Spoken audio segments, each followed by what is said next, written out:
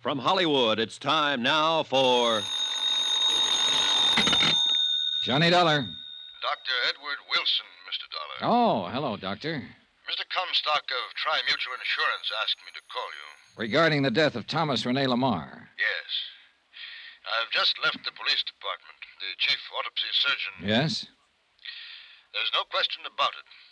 Thomas LaMarr was poisoned. I see. I'd like to talk to you, Doctor. I understand you were one of Mr. Lamar's closest friends. Yes? And one of the beneficiaries of his will.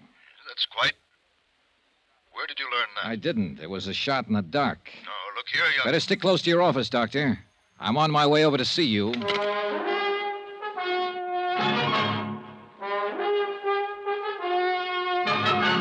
Tonight and every weekday night, Bob Bailey in the transcribed adventures of the man with the action-packed expense account, America's fabulous freelance insurance investigator. Yours truly, Johnny Dollar.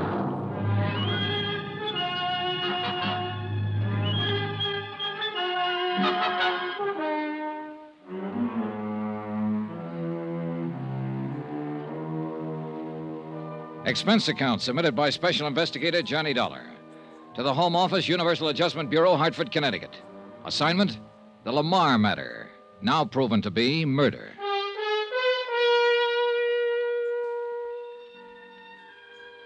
As the facts of this case lined up, it appeared that Thomas Rene LaMarr, wealthy manufacturer of aircraft components, had only two really good friends. Lawrence Comstock, who had issued him $1.5 million worth of life insurance policies, and Dr. Edward T. Wilson, and a wonderful, lovely, charming adopted daughter, LaVon, whom I'd met during my brief vacation in La Jolla, California, whom I'd accompanied back here to South Bend, Indiana, when she received word of her father's sudden death. What little evidence I'd been able to pick up seemed to point to one Walter Marson, LaMarr's personal secretary. Unknown to LaMarr, he had married Vonnie, and therefore stood to benefit from his death. Oh, why kid about it? I'd fallen for the girl, heavily. And when I found out that she was already married to a slick, smart promoter, well, let's keep personalities out of this case, especially mine.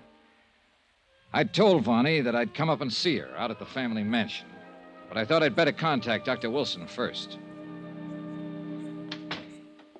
Come in. Come in, Mr. Dollar. I've heard a great deal about you from Lawrence Comstock. And please, sit down. Thanks, Doctor. You said something over the phone that's bothered me. I won't mince words. Apparently, you and Larry Comstock were Thomas LaMarr's closest friend. I don't think there's any question about it, my boy. And I'm sure Lawrence will verify that. He already has. That's why I took a shot in the dark and suggested that you're a beneficiary of LaMarr's will, not his insurance. I already know that his daughter Vonnie gets that, but his will. Well, does that shock you, or... I suppose Larry's a beneficiary, too. Yes. Then either one of you might conceivably have had a motive for bringing about his death. What? Now, just a minute, young Relax, man. Doctor, relax. I make no bones about it. This is the roughest case I ever tried to handle. Unfortunately, I started out by getting myself emotionally involved with Vonnie LaMarr. Go ahead, laugh if you want to. Hardly. She's a very wonderful girl. A bit mixed up at times, perhaps, because of... Well, because of what? Are you aware that, unknown to her father, Vonnie was married? Is married? Yes, to some Walter Marson, Larry Comstock told me. Marson was Thomas LaMarr's personal secretary. Did Lawrence tell you why she married him? I don't think he knows. It was a few short months after Thomas LaMarr's wife died. A terrible blow both to Vonnie, who was completely devoted to her foster mother, and to him. By way of quenching his sorrow, Thomas drove himself in his work, 16, 18 hours a day at the plant, all his waking hours, so that he would have time to think of nothing but his work. But Vonnie had no such outlet for her emotions. Her friends, a lot of rich ne'er-do-wells, rich, worthless bums, if you like, got her interested in gambling. Oh? She plunged into it with a recklessness and abandon that quickly got her into debt so deeply that, well, there was only one way out. Her father didn't know? No. But young Marson did, and he took full advantage of it. In return for her agreement to marry him, he promised to quietly obtain the necessary funds from Thomas LaMarr's investments, which he, Marson, handled. And he did. And she married him? Yes. But how could she? She didn't love him. And you must realize her emotional state at that time. She was terribly upset over the recent death of her mother, and so was her father, of course. She knew the shock it would be if he ever knew of her gambling and the tremendous debt she'd incurred. She was beside herself, ready to do anything. So she married Marson. I could kill him. Now, let's get one thing straight, Mr. Dollar. Yes? You, too, are a bit upset when you came in here. You spoke as though you might think both Lawrence Comstock and I could have motive for wanting Thomas's death. I'm sorry, Doctor. It's true that we are beneficiaries of his will. At least Thomas assured us we were. But only in a very minor way. Thomas was loyal to us as he was to the servants who have been so devoted to him for so long. And whatever little he has left us and them... I'm sorry, Doctor. I guess I was just feeling hurt and angry and taking it out on anyone I could find. At least that's the way Larry Comstock put it. And he was right. Now I got a job to do. What have the police found out? Only enough to back up my immediate suspicion that Thomas was poisoned by pyrodamron. Pyrodamron? Yes, it's a little-known drug that produces tremendous but only momentary stimulation to the heart, causes the heart to almost literally burst, and it leaves virtually no traceable residue in the system. But you said the chief autopsy surgeon found out... No. He found only positive indication that pyrodamron had been used. I found the first clue to it only minutes after Thomas died. A staining of the tongue that even then was rapidly disappearing. Can you tie this drug in with Walter Marson? No. No, the fact that it was available at all has stumped both the police and myself. The last known source was a small island off the coast of Greece, many, many years ago. And all the tiny plants from which it could be obtained as pollen were burned by the Greek government. But somebody, somewhere, must have had some seeds, planted them, and obtained this pollen. Yes? How do you suppose Mr. LaMarr took the stuff? Well, it could have been mixed with one of the medicines in the cabinet in his bathroom, but we found no traces. Uh-huh. Larry Comstock said you used to give him harmless sugar pills as a kind of sedative. Yes. And Thomas knew they were perfectly harmless, but he occasionally took them anyway. It was a kind of joke. Could this pyrus stuff have been mixed with him? We found no trace in the bottle. But you would have been able to. Yes. It is only in assimilation by the human body that dissipation is so complete as to make it virtually undetectable. I'm afraid I haven't been of much help to you, Mr. Dollar. I think you have, Doctor. I think you have. It was only a hunch. But in this business, you sometimes have to depend as much on hunches as on common sense. I picked out the library nearest to the LaMarr residence to do my research. Pyrodamron. You're sure that is the word? Yes. Can't you find anything on the subject? Nothing beyond what you found in the Pharmacopoeia Index. The name of the plant from which it is derived. Blephara piporus calandus. No common name. Yeah, I know. Well, thanks. Of course, the main branch of the City Library in Chicago might have something. Sure, thanks.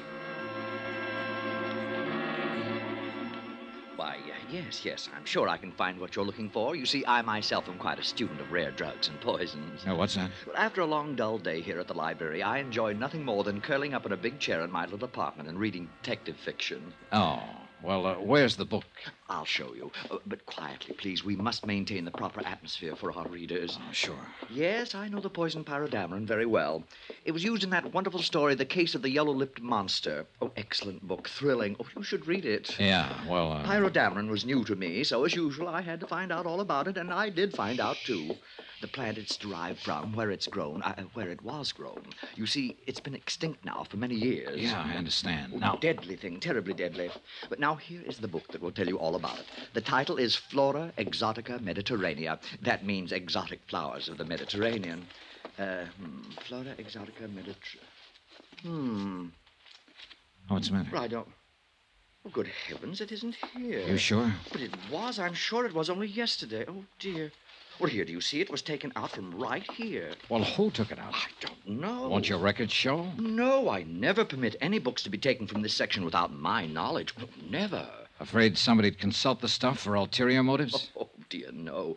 It's just that the only ones who want these books are the rabid whodunit fans like myself, and, well, I like to talk to them. Well, isn't there some other book that might give me the information I want? Oh, not another book in the world. I know. And now, oh, tragedy, it's been stolen. Well, this was one time a hunch didn't pay off. Quite the contrary. I'd wasted a lot of time. Expense account item 9, 520. Taxi out to the LaMarr mansion. I was almost relieved to learn that Vonnie was not home. I'm very sorry, sir, but she and Mr. Marson left shortly after noon to make the funeral arrangements. Thank you, Harrison. However, as you know, Miss Vonnie wished you to have full access to the house, and if you care to wait... How is she holding up, Harrison? Most admirably, Mr. Dollar, under the circumstances. Mr. LaMarr's passing has been a terrible thing for her, for all of us. Yes, sure, of course. What'll happen to the house, I don't know. Won't Miss LaMarr continue to live in it? This morning she said no, that she'd travel for a while, and then settle down somewhere else, far away from this city. Oh? And what about you, the servants? Oh, we shall, of course, have to seek employment elsewhere. Say, tell me, Harrison, didn't Mr. LaMarr provide for you in his will? I do not know, sir, and I do not particularly care.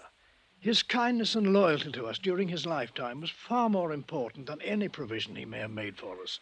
Well, I guess that takes you off the list. Beg pardon? Nothing. Say, tell me, has Walter Marson been around much since Mr. LaMarr's death? Yes, he's been most attentive to Miss LaMarr, which we've all appreciated. He lives here in the house, you know. No, I didn't know. Harrison, I'd like to see his room. Sir? I'm going to lay my cards right on the table. I'm an insurance investigator. Here, my card. Why, I see.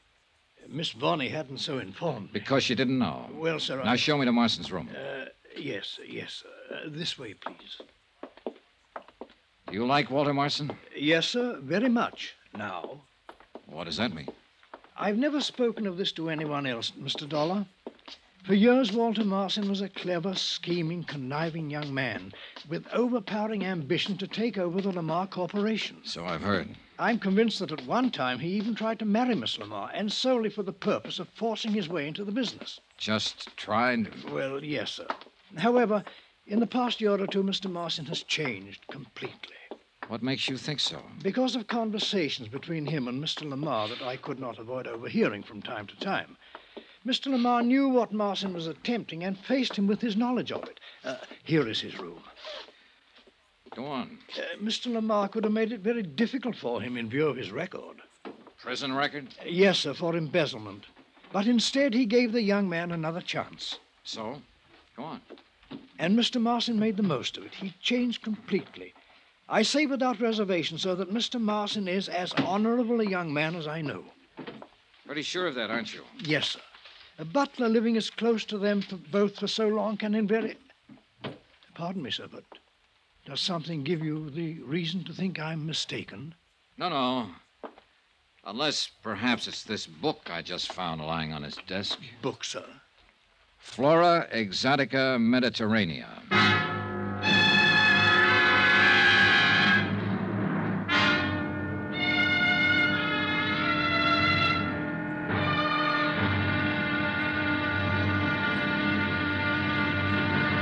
Now, here's our star to tell you about the final intriguing episode of this week's story. Tomorrow, the wind-up, and a switch that will make your head spin. Join us, won't you? Yours truly, Johnny Dollar.